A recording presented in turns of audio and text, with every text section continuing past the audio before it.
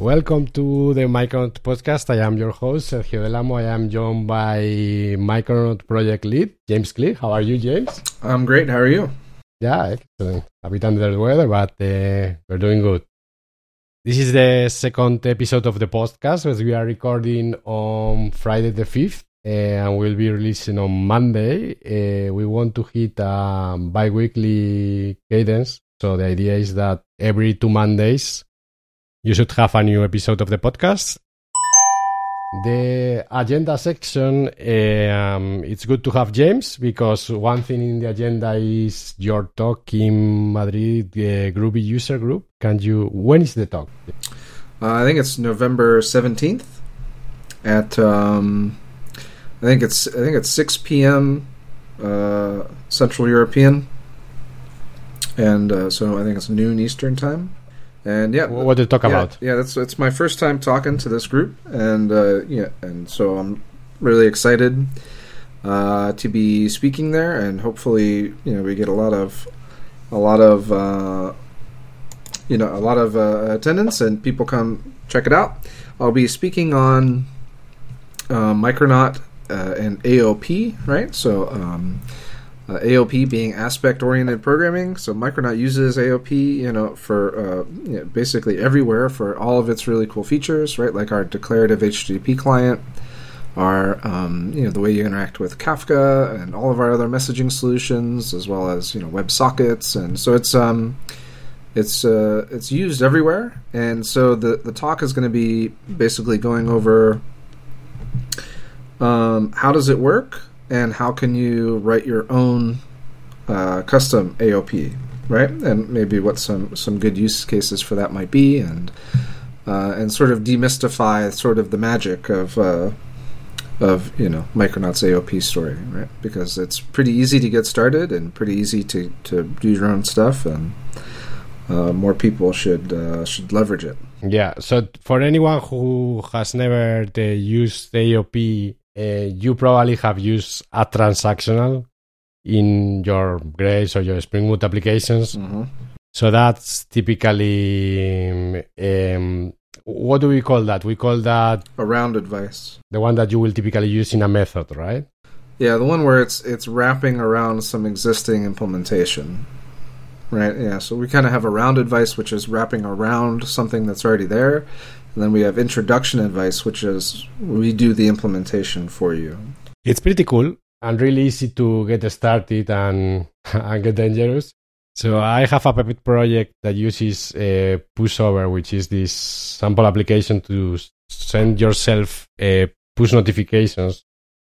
And I created like an annotation that you can put in a method. And when the method gets executed, in the round advice, you get access to both method parameters and the return type, right? Mm-hmm. So you can go as crazy as you want. Yeah, there's actually a really interesting API that we added, and a part of Micronaut 2, I think it was, that allows you to more easily interact with the method. So it's pretty easy to support things like completable futures and publishers and blocking types and everything.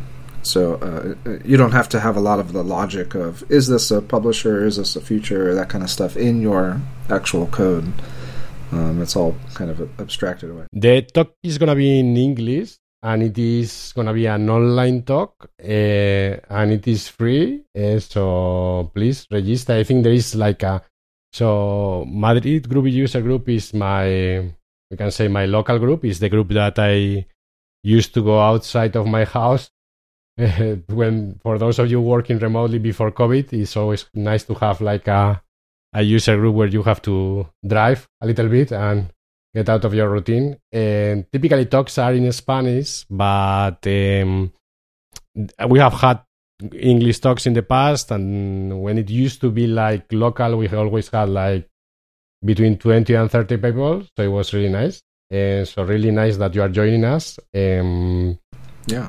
And for anyone the last one was also online, and I think Ivan, who is the organizer of the local group, he streams live. So if you want to ask questions to James, there is think it streams live in YouTube Live.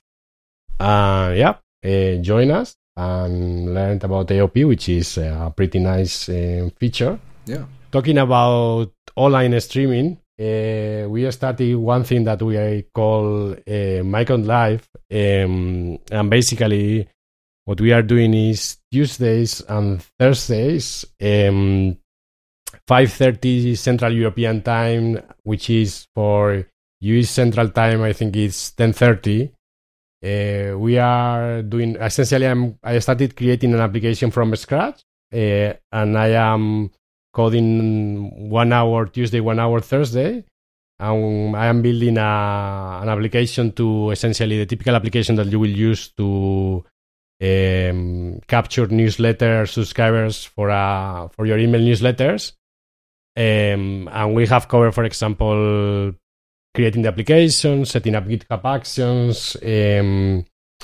We used, for example, yesterday we integrated the Micron Views, which is the module to generate server-side HTML. We integrated Micron Security in a weird fashion because the application right now is completely unsecured. So one thing that we support since Micron 3.1, we support for you to use Micron Security but disable the Micron Security filter.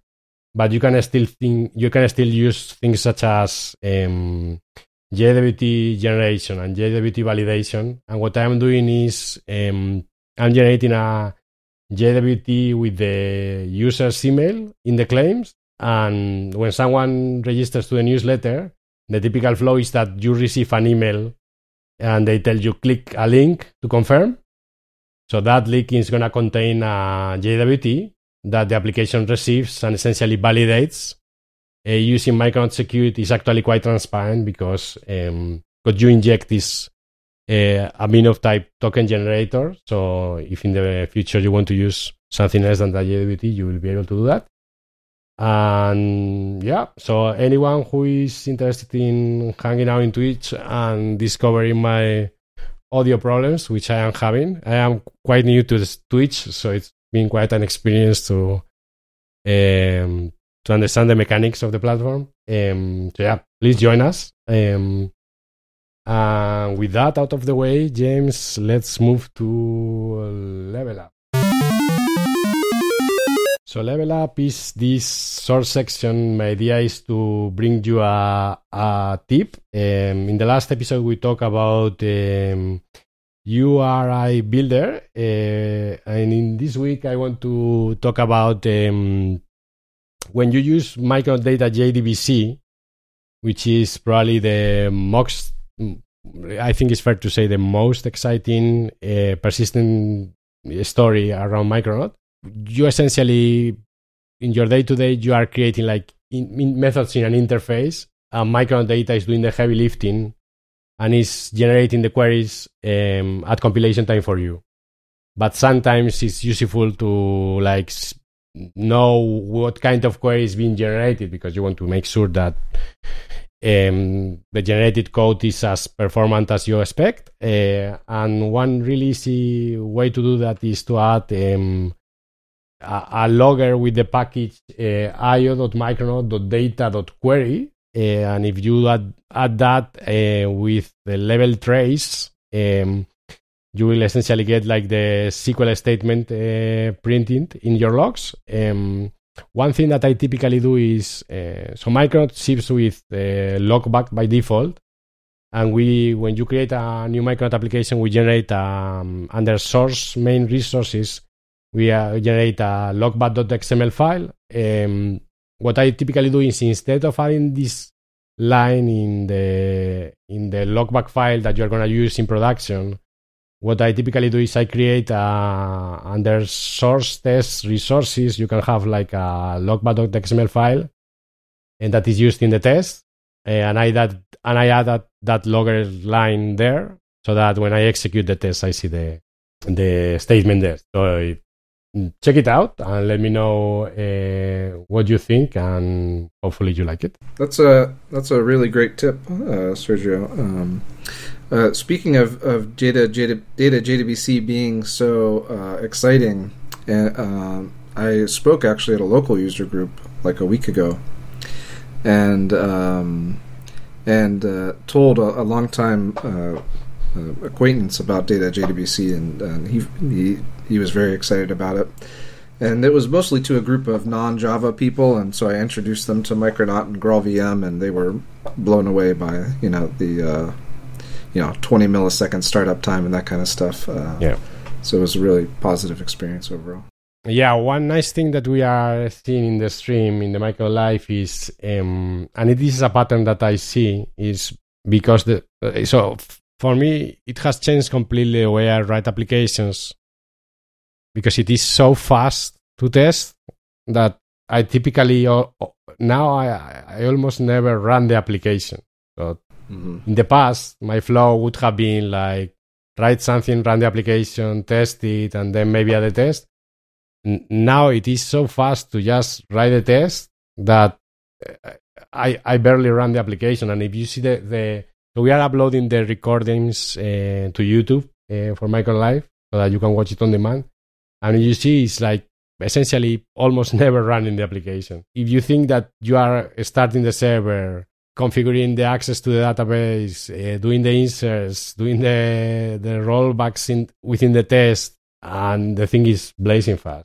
Yeah. Micronaut JDBC with microdata is really exciting, and I am sure we'll talk about it in... Especially with the new announcement of Test Containers Cloud. If you saw that... you can have have your containers in the cloud, and you don't even have to run them locally, right? Which should speed up a lot of test cases as well. It will solve use cases for CI, but also I have a MacBook Air M1, and sometimes test container. I'm not the fault of test container, but the fault of Docker. Was one of the last things that was like not working, as in an Intel machine. So that probably like gonna be like in their blog post they say that's like one of the motivations. So that's pretty exciting. We have to cover the integration with test container because we use it a lot. So we use it internally for all our modules. For example, I'm getting back to Microdata JDBC. We test in Microdata against many database implementations because we support so when you work with Microdata, you are like the dialect, right? So you say, I'm working with Oracle, or I am working with PostgreSQL or with MySQL. And we have like tests that use test container and that test against all of those different implementations. And in security, for example, I think you actually wrote it. We test against Keycloak, right? Was this you, right? Yeah. Well, that was a big challenge of writing an OAuth client library, is making sure that it actually works, right? So I'm not sure how else we would have done it without test containers. So I was able to create a local Keycloak instance through test containers and Docker, and configure it and get the client ID and secret out of it, right? And then use that to configure the application and then test OAuth, right? And so so that's one of the ways that we've made sure that our OAuth client implementation actually works, right? We have to take another day about the security module, but let's get moving. So let me go to the next section. In the main section, I wanted to talk to James about how does the frame. So I wanted to use this episode, which is the second episode, so it's one of the early episodes in the podcast, to lay out some of the conventions that we use in the framework, so that people who are already using Micronaut or are new to Micronaut can understand how they can use the framework and how they can evolve their applications and grow with the framework, right? So we use semantic versioning. Can you elaborate for those who are new to semantic versioning what semantic versioning is and what it is for us? Yeah, sure. So when Micronaut first started, we we came from our experience in Grails, which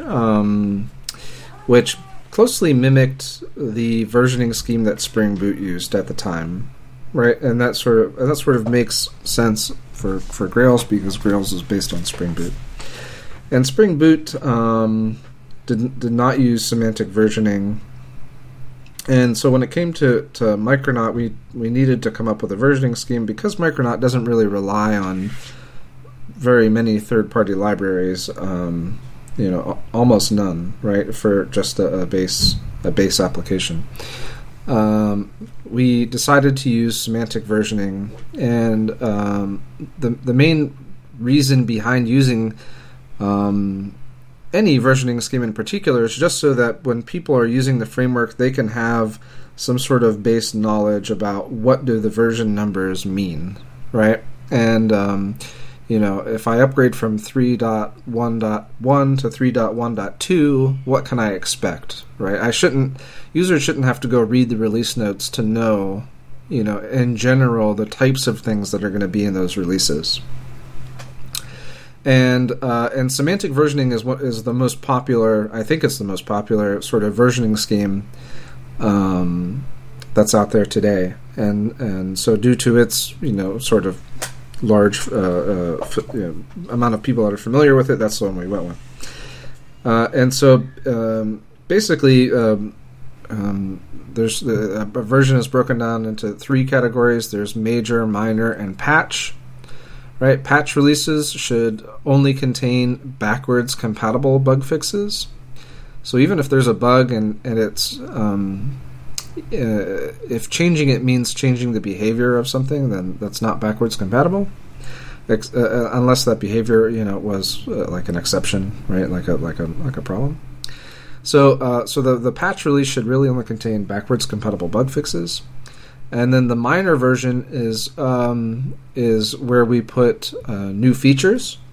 So any new features that we want to add to the framework, or if we want to deprecate an existing feature, that only goes into to minor releases.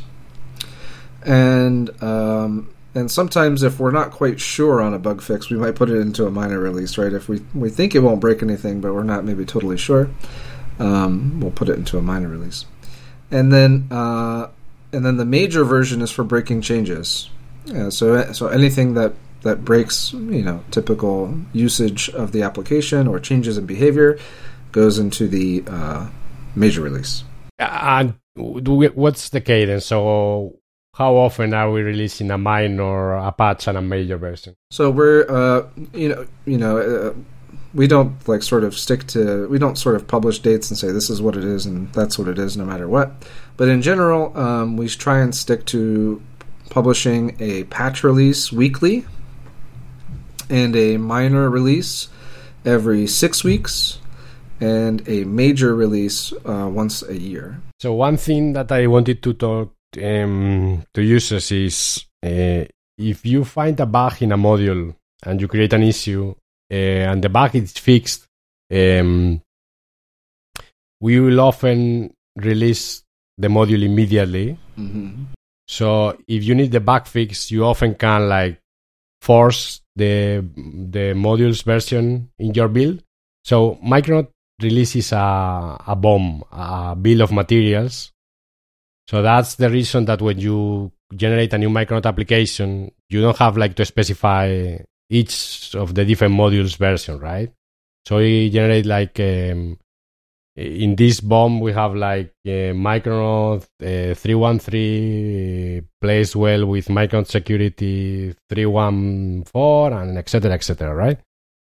But if you are interested in a particular bug fix or in a feature, so for example, if you are interested in a feature and the feature is coming in Micronaut 3.2 and you are too excited or you actually really need this feature to go into production, often you will be able to use the feature before the next minor is released, right? Right. So we use minors will include new features in core, but also will include all the minors of the different modules. Mm-hmm. Yeah, new features of other modules as well. Yeah. So for example, I was today merging one of your PRs that you added to to the Reactor module a Reactor WebSocket client, which we have considered a new feature, and that's already released, and it's a minor of the Reactor module, and that will be included in Micronaut 3.2, which essentially is the next minor of core, right? Right. My 2 cents for user is what we want for you to, and actually we strongly believe this is, if you are updating patch versions, you should never hit a breaking change. And we are being quite strict, and it's sometimes annoying in the PR reviews that someone in the team will come to you and say, watch out, this is a breaking change. So you will never find a breaking change in a patch or in a minor version. If there is a breaking change in a patch in a minor version, it's because we did a mistake. But intentionally, we will never do a breaking change until the next major version. And that's a pain for us as people like working in the framework, but we believe that this is really good for the people using the framework, because it should give them the peace of mind to be like updating their applications.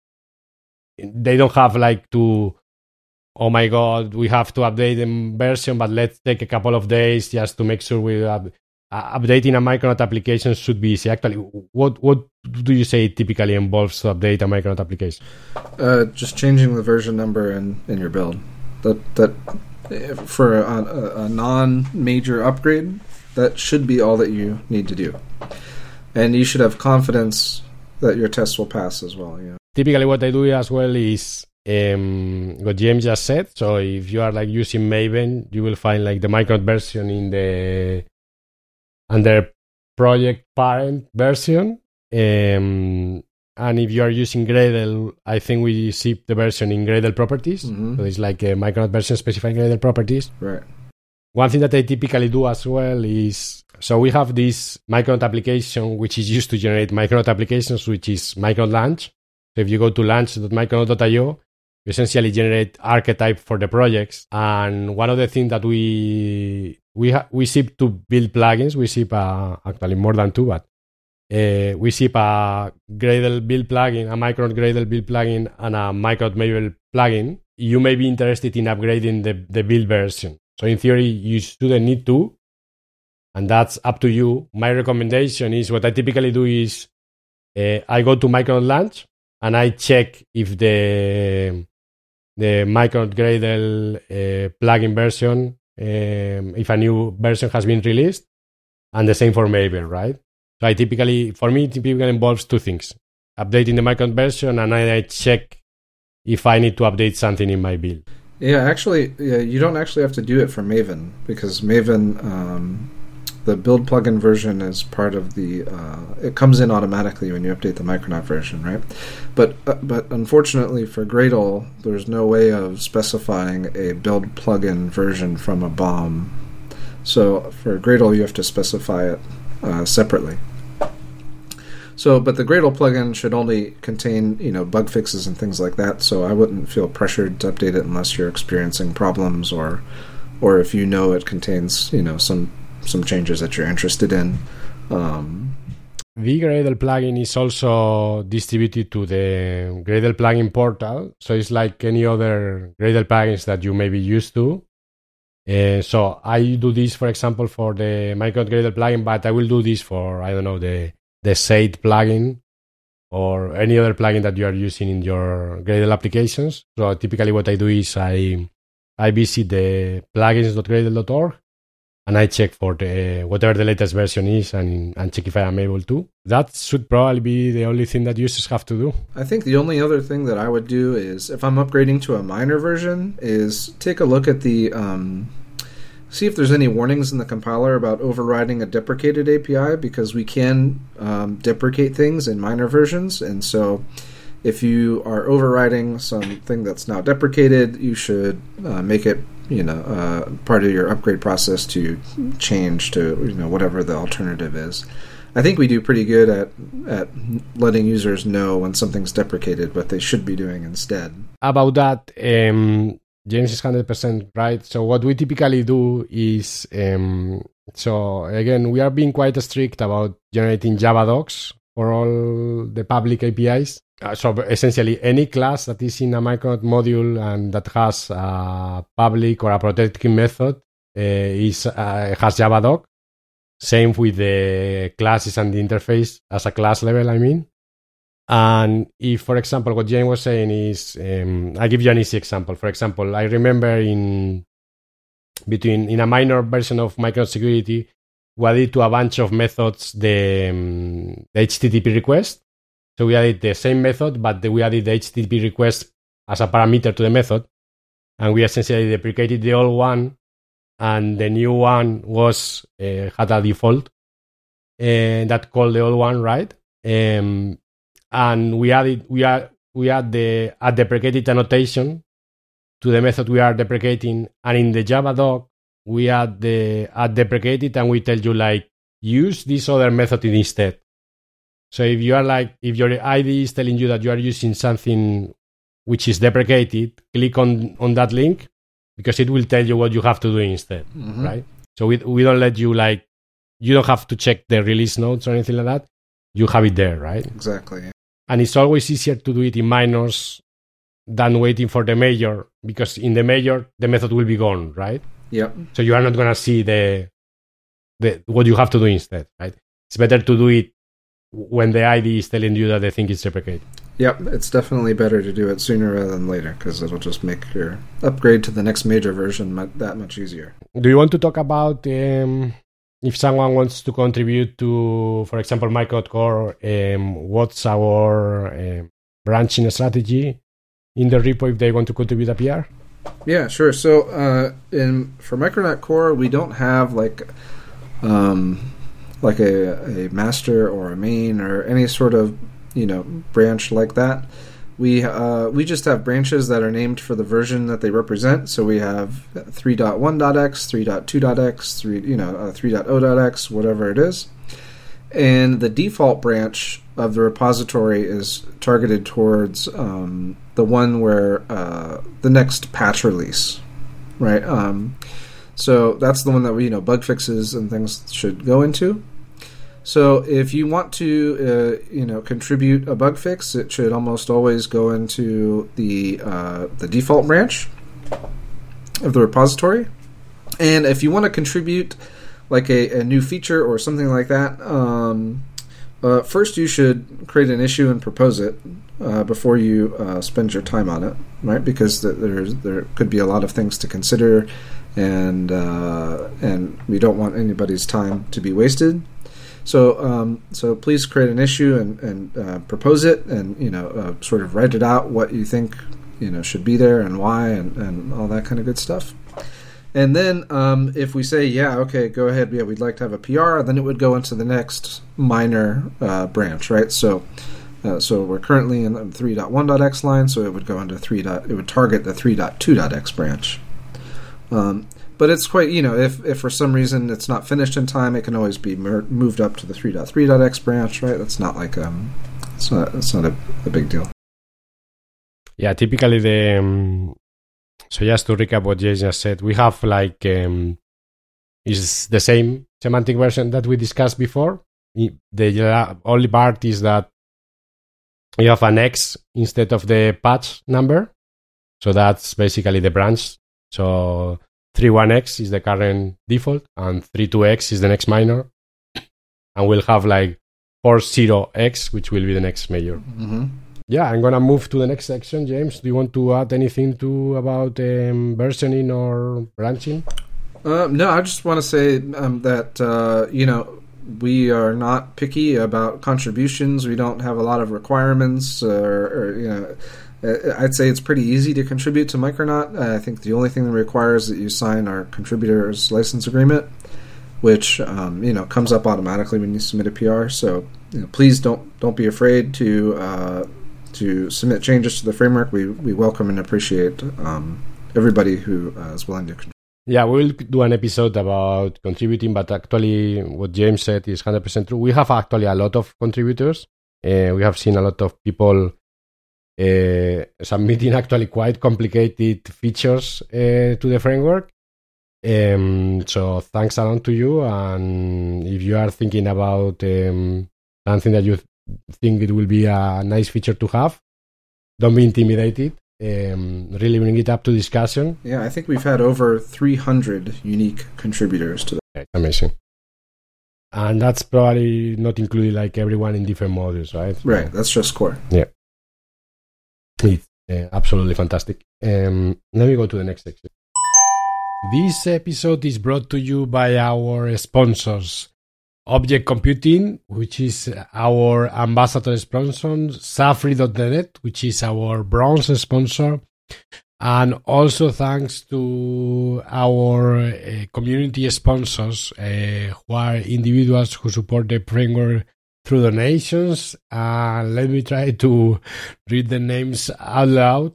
So we have Corbinian Balg, Gis Loising, Lucas Morachet, Jem Weiss, Jeff Scott Brown, Danilo Marquez, Edgar Rios Navarro, Göran Erson, Andrew McKee, Balasu Brahmanayan Rengasamy, Philip Eisenbach, Hassan Mohudin, and Jason Siller. Thanks a lot to all of them.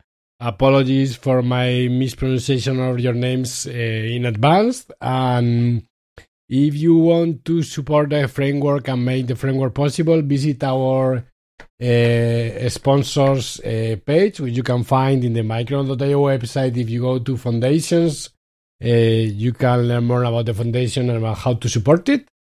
And with that, let's move to the next section. Thank you. So in the last section of the podcast, we typically discussed some content that we have published in the previous episode. We have published actually quite a lot of content since the last podcast episode. We have this subdomain called guides.micronaut.io, which is where we have like step-by-step tutorials that show you a concept or how to do an integration of the framework. And typically this is, we guide you all the steps to create the application until a finished solution.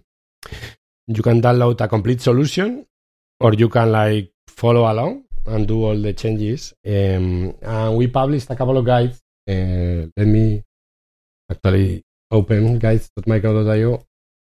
So we published a guide about, so we integrate with MongoDB, and MongoDB, we use I think it's the official Mongo Java client, and we published two guides. One that is if you want to use the sync version of the Mongo client, or another one if you want to use the async version. It depends from application to application. I was, for example, with a client that they were like using Mongo within a Lambda, so it didn't really make sense for them to use the async version. But if you are like using Mongo in an app with the native runtime, and you want to avoid having to like block and flag your code with at execute on, checks the async version, because that will basically give you like everything you need. We have another implementation with Mongo, which we don't have any guide yet, which is if you want to use Gorm for Mongo. If you want to like are building an application with Groovy and Micron, you can use Gorm for Mongo, and that's like more kind of this will abstract you a little bit more from the fact that you are using Mongo. Have experience with Gorm, that may be of interest. Then we published two guides, which are actually quite interesting. One is client credential flows with Amazon Cognito, and we published the same one with Auth0. This is an example of what we were discussing before, is community contributions. We had an issue with using client credential flows with Auth0, because they require like some extra parameter, which is typically not like in the spec. And a user contributed a feature to Micronaut Security. For Micronaut Security, the version of Micronaut Security was included in 3.1, which essentially allows you to add like custom parameters to that request for the client credentials flow, and we wrote a guide showing the integration. And this person, who I am a terrible person because I forgot his name, he wrote essentially the feature in Micronaut security, and that's kind of a loop, a feedback loop that we are trying to do, especially with these security things, which sometimes you have to test against the third party to see that they are like 100% spec compatible, or they don't have anything on top of the spec that you have to think about. And for Cognito, the same. We have a guide which shows how to use client credential flow, which is a really useful flow when you want to communicate on a secure manner between applications. And Amazon Cognito is, I think it's free. I don't think there is any charge involved. So if you are on AWS, that's like a good option. And the last guide that I want to tell you about is we have in Micronaut we say that we are a foundation technology that you can create many kinds of applications, and one of the applications that we have is functions. We support like creating functions against AWS Lambda or against Microsoft Azure, but we support also against Google Cloud Platform. We support like we have a guide which shows you how to use HTTP functions, which are essentially like, as the name said, functions that are invoked with an HTTP trigger. And the nice thing of Micronaut and functions, especially these functions that are HTTP triggered, is that if you want to, you can write as you will write a normal Micronaut application. What I mean is you will have controllers and methods annotated with @get, @post. And essentially, Micronaut, the Micronaut GCP module or the Micronaut AWS Lambda module, they will take care of bridging both worlds, right? They will take care of adapting between the Google Cloud Platform representation of an HTTP request to the Micronaut representation of a HTTP request and route the request to the appropriate controller. What that can enable is what some people are referring to as being cloud independent, or like having a smaller lock-in with a cloud vendor. I think that's a nice thing. And if you are like working with Google Cloud, check out the deploying an HTTP function to Google Cloud Function guide. And if you are interested in any new guide, let us know. In addition to Micronaut guides, with this we will wrap up the episode. We have this probably for another episode, but the Micronaut framework has documentation per module and documentation per core. That's like the reference documentation. The Micronaut guides is like in addition to the reference documentation, right? So we recommend you to check the reference documentation of the technologies that you are using. And the Micronaut guides is kind of like taking you by the hand and walking with you in an example to create a real application. And actually, we talked for 40 minutes, James. So it was longer than I expected. Do you want anything before we wrap up?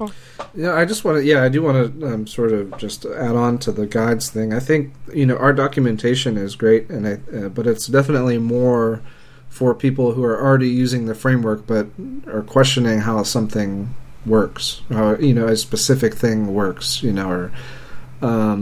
whereas if you're new to the framework or you're just getting started, the guides are a much better place to look at, because it's much more of a new user-friendly sort of experience. So, but I think our documentation is very good, but it is it is more of, like I said, like a reference documentation. So if you're new to the framework, please check out the guides, and then once you're a little bit more comfortable, then you can check out the reference stuff. Yeah, I do actually typically that, and that's, for example, something that I have been doing in in the Micronaut Live is I typically add links to the README file of my projects to the Micronaut modules that I am using. So because that's, as you said, that's typically like reference documentation. So for example, what you can expect in the reference documentation is we have like configuration properties. So we have like a configuration reference, we call it, where you have like all the configuration that you can use. We have like tables which are generated with real data. So they are always up to date, they are correct. So there are no like typos in those tables. And that's an excellent thing to have in your bookmarks because, as James was saying, this is something that you have to check, like, what's the name of this configuration, right? So sometimes you need to go to the source. Yep. With this, James, I'm going to thank you for joining me today. I'm going to thank everyone for listening, and we see each other in 2 weeks. Thanks, everyone. Yeah. Thank you so much. It's been great.